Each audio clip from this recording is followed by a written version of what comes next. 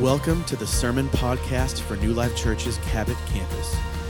We are located at 3400 West Main Street in Cabot, Arkansas. Our service times are Sundays at 9 a.m. and 11 a.m. To find more information about what we believe, upcoming events, and more, please visit newlifechurch.tv, or you can text the word Cabot to 88,000. In life, how many of y'all know sooner or later everybody is going to have a giant to face? You're going to have some things that you're going to have to overcome. And a lot of times it'll feel like these things are impossible to overcome, seemingly at least.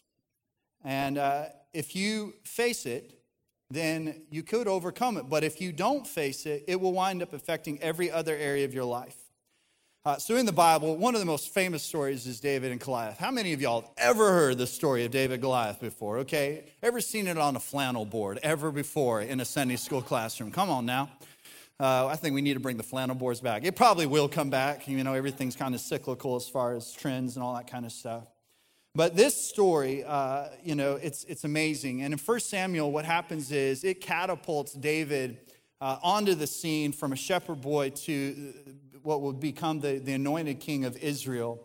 And he goes from taking care of sheep to having like cheerleaders writing new cheers and songs about him in a very short amount of time. But this story is also a prophetic foreshadowing of who Jesus is. You can see Jesus in it. David, he slew his giant, but Jesus slew the ultimate giant of sin and cut off its head. Amen. The story also teaches us how to live life, sold out for God in the face of huge obstacles. And that's not always easy to do. You're going to face your own Goliaths in life. It will happen. Any obstacle that's like that, any obstacle that it just seems huge, any obstacle that would have the tendency to tempt you to be anxious or fearful or be confused, whatever that would be, I would encourage you, anytime that comes up, go ahead and name it Goliath. Hey, what's going on? Tell me about this thing. Oh, this is my Goliath right now. Just go ahead and call it a Goliath because you know how it's going to end for it. Go ahead and name it what it is, even in the midst of it, because you know in the end, it's going to get its head cut off. But all of us have had those things in our life, those things that feel so huge and daunting. So I want to talk about Goliath first. Well, how do you know? How do you know that Goliath has come to town? Goliath looms large. 1 Samuel chapter 17, if you have your Bibles, Bible apps, we'll have it on the screen as well. This is the NIV version. It says, the Philistines occupied one hill and the Israelites the other. With the valley between them, a champion named Goliath, who was from Gath, came out of the Philistine camp. His height was 6 cubits and a span. Everybody say real tall. Okay, he had a bronze helmet on his head and wore a coat of scale armor of bronze weighing 5,000 shekels. On his legs he wore bronze greaves, and a bronze javelin was slung on his back. His spear shaft was like a weaver's rod. How many of y'all know what a weaver's rod is? Me neither, but it's real big. It's all real big. Everything about this is large. And its iron point weighed 600 shekels. His shield bearer went ahead of him. In other words, like everything that he had was so big, including his shield, he had to have like another full-grown man just to carry his shield. That's how big this guy is, all right? Laying all this out, just showing us, oh my goodness. Goliath stood and shouted at the ranks of Israel, Why do you come out and line up for battle? Am I not a Philistine? Are you not the servants of Saul? Choose a man and have him come down to me. If he's able to fight and kill me, we will become your subjects. But if I overcome him and kill him, you will become our subjects and serve us. Then the Philistines said, This day I defy the armies of Israel. Give me a man and let us fight each other. So, everything about this, everything describing him seems really big, hovering over them. Anybody ever had a bully in your life that tried to do this to you, try to intimidate you, Now, I'm not talking about the keyboard warriors. Like, I'm talking about like real people, like in person, like you growing up, you had somebody like this. I know I did. When I was in junior high, there was this kid, his name was Gabe. And just to be honest, when I first met him, I thought he was one of the maintenance men. Because he was an 8th grader, but he had been held back a couple of times. He had a full goatee, and he was a big kid. He was a big kid, and he was really intimidating. And I don't know what happened, but some rumor got started that I was talking bad about him. So I show up to school one morning, and he comes up to me and he's like, "Hey, I want to let you know I'm going to be waiting out by the flagpole for you after school. I want you to meet me out by the flagpole." I'm like, what to pray, or something like, see you at the pole? I don't think that's this time of year, And he's like, "Oh, you know what this is about." And I'm like, I don't know what it's about. And but he made it clear that he intended to hurt me badly. And so that was at the beginning of the day. So how many of y'all know I am thinking about that all day long? Like, I'm just like, oh my, like, I'm going to die. Like, this guy, he's huge. Plus, in the area I lived in Southwest Colorado, that's close to the Navajo Nation, and this kid was Navajo. So then all of a sudden, not only am I picturing him just beating the tar out of me, but I'm like, he's going to scout me when he's done. Like, that's what he's going to do. This is going to happen. And so it was just all day long just thinking about this. I'm like, what am I going to do? What am I going to do? Well, I did the thing that every brave young man my age did. And as soon as school was over, I snuck out the back door and got on my bus as soon as I possibly could and just got out of there. He didn't know I was a bus driver. I'm like, what? You think I'm going to miss the bus to go fight you? No, because then I'd have to face mama. And I'd rather face you than face mama if I miss the bus. And so I just got out of the situation. But when you're facing those types of things, how many of y'all know it consumes everything? It consumes all your thinking, all your thoughts. This thing that's bigger than me, and I can't figure it out. And all of you are going to have something like this. So here's the question. Who or what have been your giants in life? An unfaithful spouse, an abusive parent, terrible boss, mean spiritual leaders, a struggling kid. Maybe it's financial giants, career giants, health giants, addiction giants. You know these moments when you face these giants are also defining moments of your life. Like, will I advance or will I retreat? Will I just fold? A couple things about Goliath, it affects your emotions. Verse 11 says, on hearing the Philistines' words, Saul and all the Israelites were dismayed and terrified. So this is fear in a huge way. Because they're hearing one man talk, and an entire army is crippled in fear. Here's the thing. When you have that kind of thing in your life, you're going to probably think about it at least once every 5 minutes. Like, it's just going to constantly be in your thinking. It's going to keep popping back up again. But I want to give you some pastoral advice. As a brother in Christ, never, ever make a decision based in fear. Because the moment that you make a decision based in fear, fear becomes a stronghold in your life. It has a foothold. You will become its slave. It'll wind up translating in a lot of other areas where you'll be fearful as well. I know that all of us at one point or another had to face some fear. As kids, I'm sure we all had different things that we were afraid of. And some of y'all, you've let that fear translate into adulthood too. Like, what is it that trained us to be afraid of spiders? What is it that trained us to be afraid of snakes? What is it that trained us to be afraid of heights? Trained us to be afraid of the dark. I know I had a little bit of fear of the dark when I was a little kid. I've described this before, but it was like anytime I would be out after dark and I had to go do something outside, I always had this picture in my mind of this creature that was going to get me. Like every time I went out.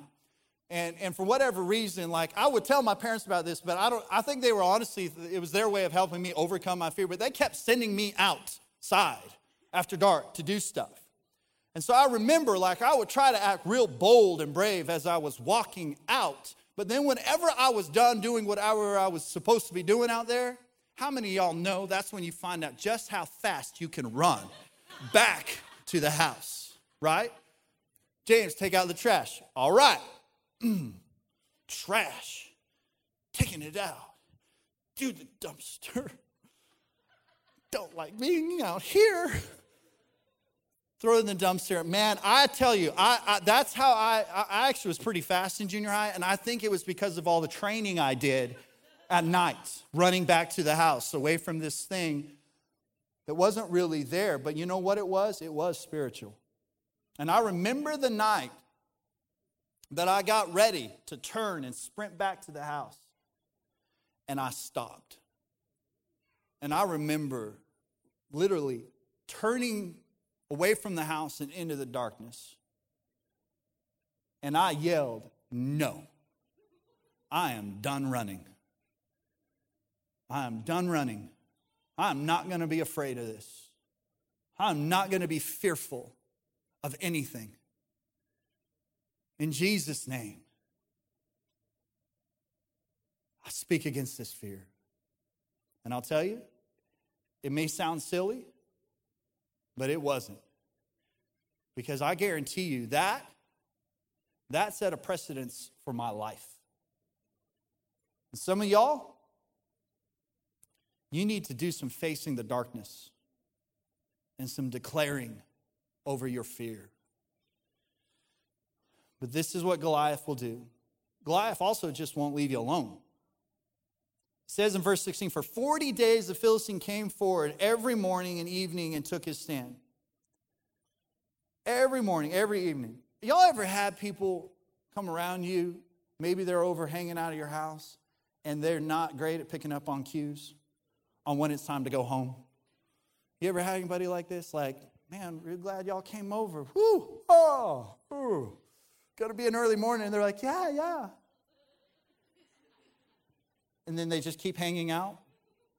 I learned from Pastor Rick a great way to deal with this. If you got people, they're over, they're hanging out, and they're not going home, just go to bed. It gets really awkward for them when the host is already in bed. And that's what Pastor Rick would do. It was the funniest thing. Like a group of people would be hanging at his house, and it'd get to like 9 o'clock. He's like, all right, love y'all. I'm heading to bed. And everybody's like, oh, okay, well, I guess we'll go too then. Home. I had an old preacher friend that would say it this way. Hey, y'all don't have to go home, but you can't stay here, okay? You got to somewhere else. Well, this is what that thing in your life will be like. It will not go away. You can't wish this thing away. You can't bury your head. When you just try to pretend like this thing isn't there, just try to pretend, it's kind of like playing hide and seek with a kid. When you play hide and seek with a little kid, like a really young kid, how many of y'all know that like they will think that as long as you can't see their face, they're hidden, right? So they'll just like stick their head behind the couch, but the rest of their body will be sticking out. And you're like, I can see you. And they're like, no, you can't. Can't see my face. Well, that's how ridiculous it is when you have a giant in your life that you refuse to face, refuse to deal with, and you think you can just ignore it, pretend like it's not there. It's the same thing. You're going to open your eyes, he's still going to be there. 10 days, 20 days, 40 days, years later. He's hanging around. He's mocking, tormenting. He's saying, look, you're going to have to kill me because I'm not going to leave. What's Satan's perspective in the fight? Satan's perspective in the fight, okay, so if he's looking at this from the other side, first of all, Satan wants you to fight alone. You got to understand this tactic. Goliath says, send me one of your best warriors. But this is not uncommon in battle, and it's certainly not uncommon for the Philistines because They were actually a seafaring people that made landfall, but they're trying to find a new homeland. And so they know, hey, this makes a lot of sense. Let's just send our best guy to beat their best guy, and it saves thousands of lives. We don't have a huge army, so let's just do it that way. It was just the logical method of doing battle. But this is exactly what the enemy would love to do too. He would love to get you to go and fight your battles alone. But God always meant for you to fight your battles with your family. He meant for your battles to be a family affair. I remember this big family in one of the hometowns I grew up. Their names are the Archulettas. They had 13 kids. And the 9 oldest were all boys. And here's the thing. How many of y'all know you didn't mess with the Archulettas? You did not mess with the Archulettas, because if you messed with one of them, you got the whole family. And the girls are scrappers too. I mean, they straight up take the earrings out. They take their heels off. Like they would fight too. See, nobody messed with the Archulettas. But I remember my brother and I, we were trying to start our own little lawn mowing company. We just wanted to mow a couple yards, make a little extra cash. The problem was the Archulettas had a lawn mowing company too. So I remember we had to be really careful as we were going around trying to start our little lawn mowing business that we didn't infringe on their territory. There were certain areas of the town, it's and they would let us know, it's hey, just so you know, you can't mow yards over here. No, this is where we mow the yards. I'm like, oh, okay. They were friends with Gabe. They were kind of all together. They did stuff together. And so you just didn't mess. There was just so much. It seemed so intimidating how unified they were. How many of y'all know that's what the body of Christ should look like to the enemy? How many of y'all know that the body of Christ should be so intimidating to the enemy that he would never dare mess with one of its members? Well, the truth is, so much of that has to do with your willingness to let the family help you fight. To not be so prideful, to not be so embarrassed, whatever it might be, to not let the family get involved. Look, we need to pray as a team. We should serve like an army, and we should fight like a family. And it should be personal to all of us when one of our family members is in a fight. Look, we've had so many struggles in our life, and whether it was health issues or struggling with one of our kids, whatever it is, there's always been the initial temptation to say, okay, let's just keep this among us. Let's just keep it as a family. It's so foolish. Why wouldn't we want hundreds of people agreeing in prayer with us that God is going to have the victory, no matter what the struggle? The enemy wants you to fight alone, but you don't have to. Satan also has a larger strategy than just this one battle. Like I said, the Philistines didn't just want to win this battle. They wanted to take way more of the country. If they win this particular battle, they would take over the hill country of Judah, which gives them a strategic advantage. If they had that, they were going to be able to take off another territory, one after the other, until they would have the whole country. So when you're facing a Goliath in your life, it's easy to try to compartmentalize that Goliath really only wants to affect that one area. No, it's just my health, or it's just my finances, or just a job, or an addiction. But you have to know this: the enemy, he wants all of it. And he's not going to he will lie to you. He'll get you in a place where you try to say, look, this isn't really affecting anything else. It's not really affecting anyone else. I can just kind of keep this over here. The enemy comes to kill, steal, and destroy. He wants your whole life. He wants to destroy every relationship you have. He wants to render you completely ineffective for the kingdom of God. That's his strategy. If you don't take a step and take a stand, it's going to affect your mind, your feelings. It's going to affect your actions, your family, your future, your grandkids. ultimately it's going to destroy your relationship with God. So we know the story. David destroys Goliath. He cuts off his head. This bat flip moment, mic drop, But how? If you know anything about David, it doesn't really make sense. What was so special about David?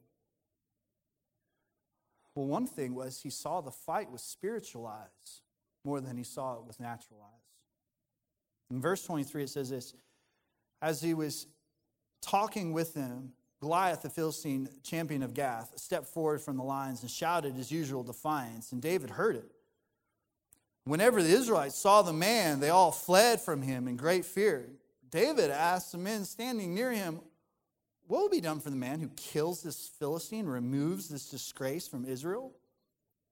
Who is this uncircumcised Philistine that he should defy the armies of the living God?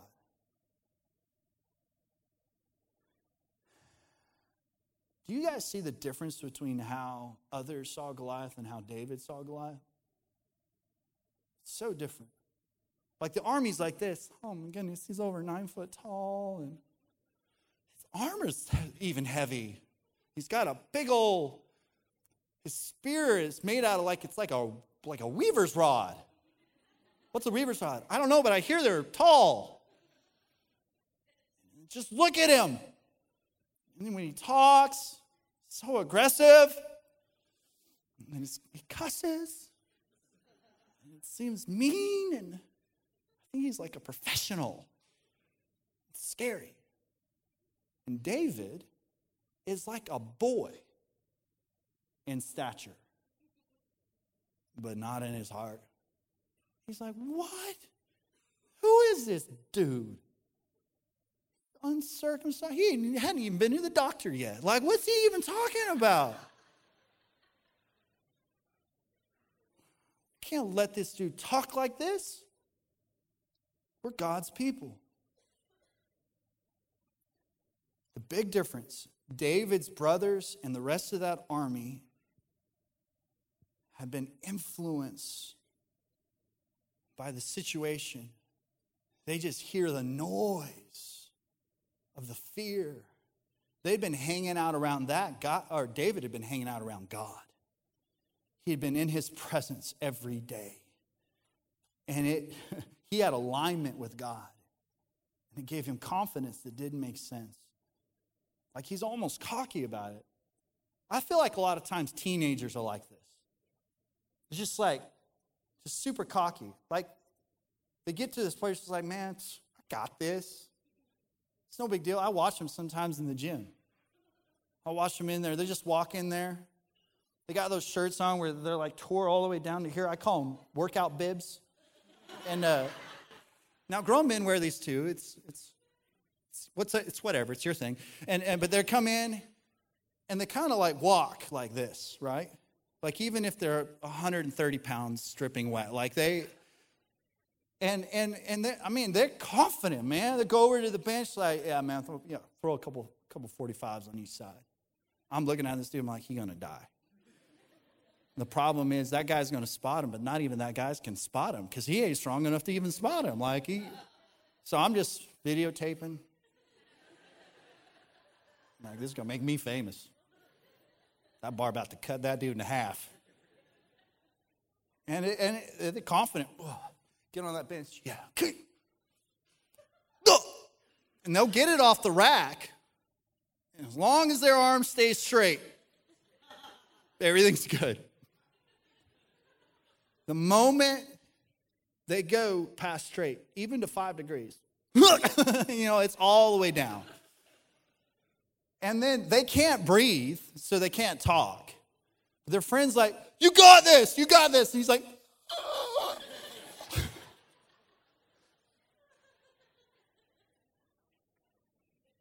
The crazy thing is, they'll go to the second set and keep the same weight on there.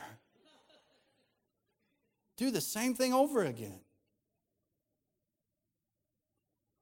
Listen, when you face your Goliath, you have to see him the way that God sees him, already defeated. And you have to see yourself the way that God sees you, more than an overcomer by the blood of the Lamb and the word of your testimony. You've already got it because of who God is in you. Not because of you. It doesn't make logical sense. The moment you think it makes sense, you've got it, is the moment you're already beat.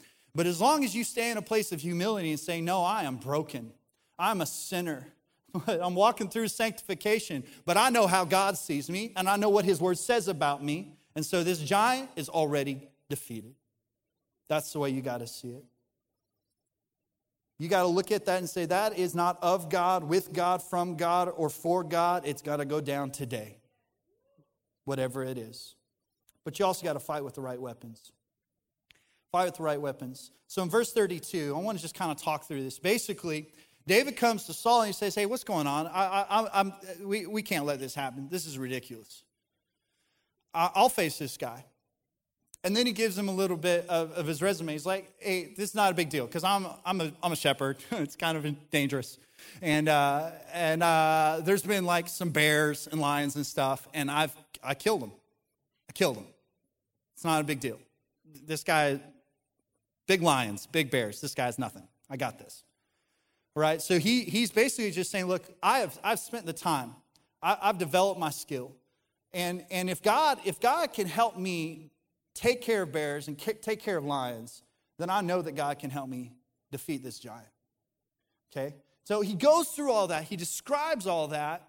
And this is such an interesting thing to me because I know that Saul is prideful. We know that. But somehow Saul makes decisions like, okay, makes sense. Send the shepherd boy out. But this is what's interesting. He listens to all that, and then he says, Saul said to David, go and the Lord be with you. Then Saul dressed David in his own tunic. He put a coat of armor on him and a bronze helmet on his head. So then David fastened on his sword around the tunic and tried to walk around. But because he was not used to them, he said, I cannot go with these or go in these, he said to Saul, because I'm not used to them. So he took them off. And then he took his staff in his hand, chose 5 smooth stones from the stream, put them in the pouch of his shepherd's bag. With his sling in hand, he approached the Philistines. Look, I think this is so important. At one point or another in your life, when you are facing your battle, facing your giant, the enemy himself or other influences around you will try to convince you to use weapons that God never intended you to use, that you have never been trained with, that God never asked you to use. They will be ill-fitting. They'll say, hey, you definitely need to jump on Facebook with this one. You definitely need to get on social media. Come on. This is the best weapon you can use right now. Go at it. But our weapons are not the weapons of this world. We use different weapons. Don't let the enemy or someone else convince you to use weapons in the battle you're in that God never intended for you to use. He's already given you what you need. He's trained you and given you the weapons that you need. So how did David fight as a shepherd? That's how he fought it. With shepherd's weapons. He killed a lion and a bear. Goliath, now this is supposed to be Saul's job, but it's not in Saul's heart to do it. But David was not just a shepherd, but he was going to be the shepherd of Israel. He had a shepherd's heart. He had something that Saul didn't have. And when you have the heart for people that God has given you, it helps you keep the fight in a spiritual sense and not fighting with the wrong weapons. In 2 Corinthians 10:4 it says, the weapons we fight with are not the weapons of this world. On the contrary, they had divine power to demolish strongholds. So what are the weapons? First of all, it's just faith. It's believing that God is who he is. He can do what he says he can do. It's just faith. The second of all, it's the testimony of what God has already done in your life. That's what David go through. He's like, man, I beat a bear, a lion. I remember when we were broke and God provided. I remember when we got a bad health report, but God brought healing. I remember when I was addicted, but God brought me freedom. I remember when one of my friends or family member died, but we're still able to trust God and walk in peace. I would encourage you, when you're facing these things, it's very important that you get historical with your testimony and not hysterical with your fear. You got to tell it what God has already done, because that's where your weapon is. You are more than an overcomer by the blood of the Lamb and the word of your testimony. And your third weapon, what has God already given me to fight with right now? Prayer. The word. And not just word up here, but speaking the word, quoting scripture, the promises of God, and worship. Worship. The last thing is, I think you got to run at giants. Run at them. Verse 48, as the Philistine moved closer to attack him, David ran quickly toward the battle line to meet him. In other words, it's this idea, look, if the enemy, or even if it's not the enemy, if it's something that is presenting itself as a giant, if you move towards me, I'm going to move towards you. I'm going to run at my fear. Anything you run at, any problem, as soon as you run at it, it loses authority over you. Because you're not letting it control your emotions and your feelings. So it isn't to say that it isn't going to still be a problem, but it's not going to control you because it's not controlling your mind. It's not controlling your emotions, which means it can't control your spirit. And as long as your spirit is standing strong and where it's supposed to stand, then you are more than an overcomer, no matter what you're facing. The word says that the righteous are as bold as a lion. Bold as a lion. We roar and then we attack giants.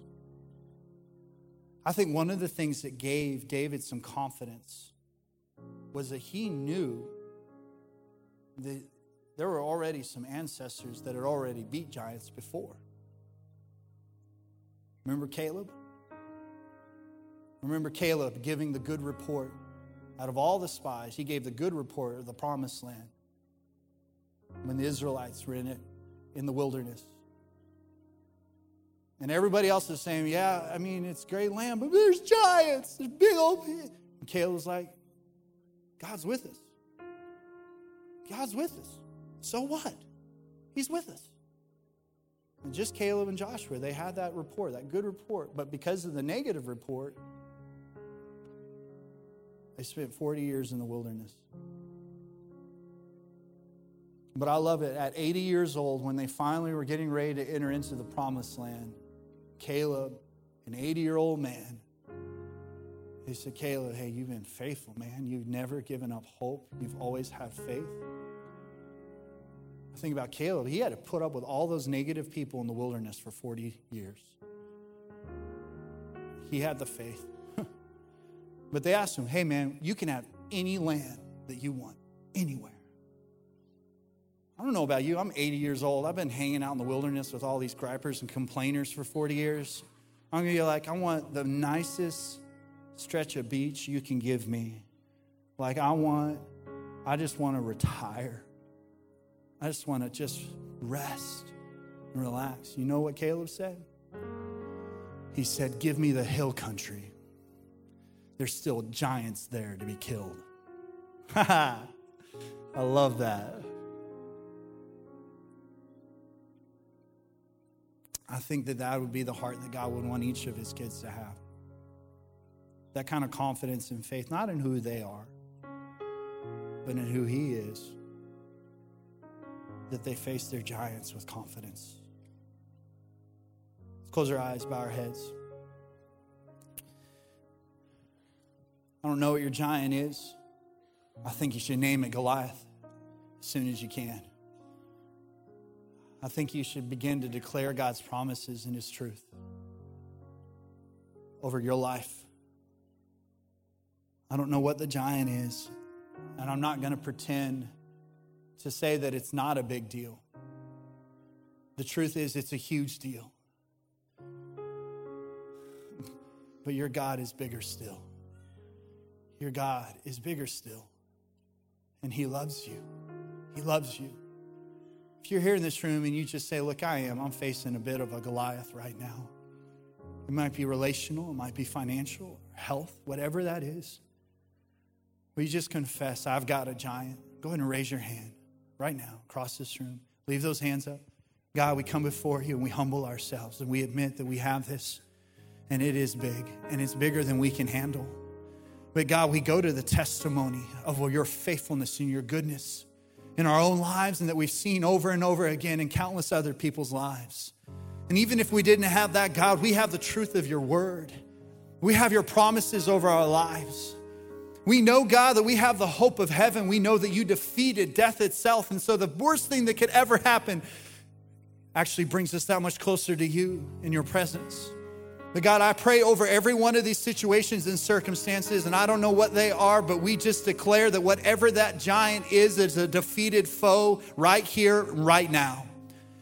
God, we thank you that you're going to give us the wisdom. You're going to give us the words. You're going to give us the fruit of the Spirit that we need to walk through this season of dealing with this giant. And God, we're going to come out on the other side more than overcomers. We declare the truth of your word, that whatever the enemy intends for evil, that you can work for good.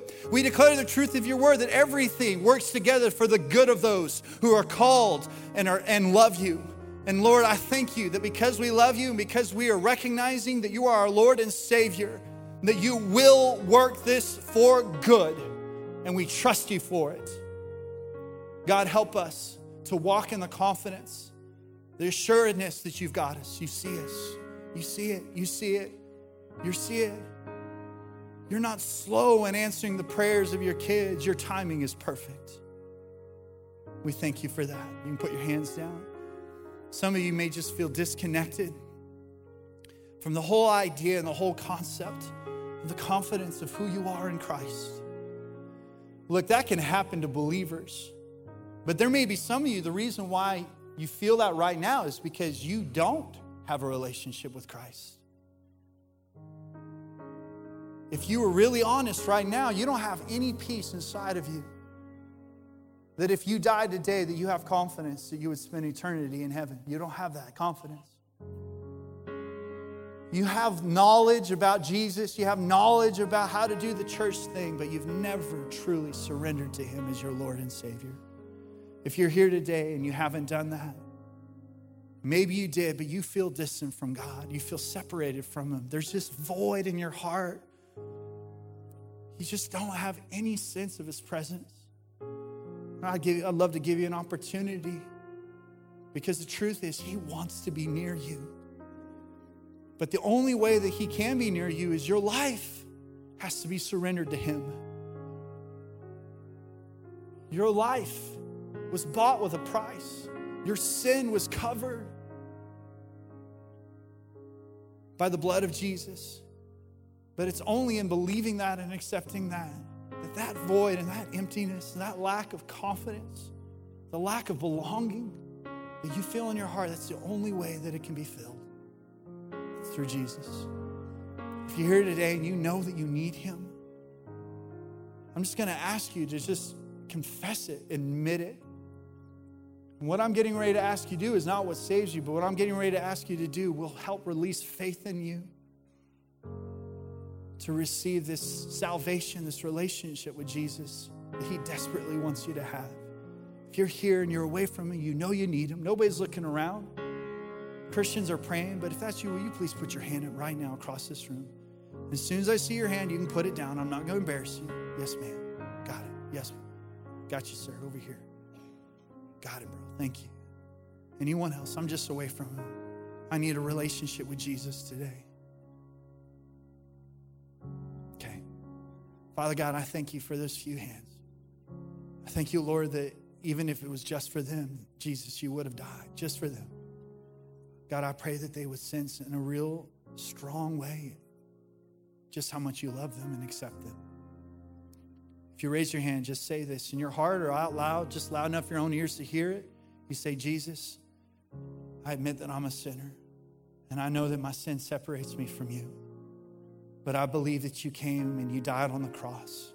You paid the price for my sin. And I ask for your forgiveness. But I thank you, Jesus, that you rose from the grave. When you rose from the grave, you defeated all my sin. Past, present, future, Lord, my sin is covered.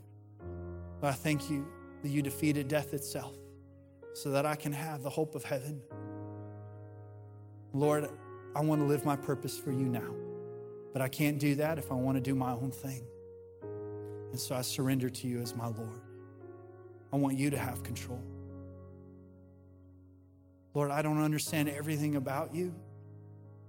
I don't understand how you could love someone like me, but I want to grow in an understanding of who I am in you and how you see me, what you think about me, what you say about me. So help me by your Spirit to daily walk in genuine relationship with you. Help me to learn your character through your word. God, help me to be connected to the body of Christ so I can grow and be challenged and encouraged. I thank you for that. Lord, I thank you that you have equipped us. You've given us everything we need for life and godliness. Lord, as different ones of us are facing these giants, and the rest of us, the giants to come, we thank you, God, that we're yours. We belong to you. That we'll overcome because of that. To you be the glory in Jesus' name. Amen.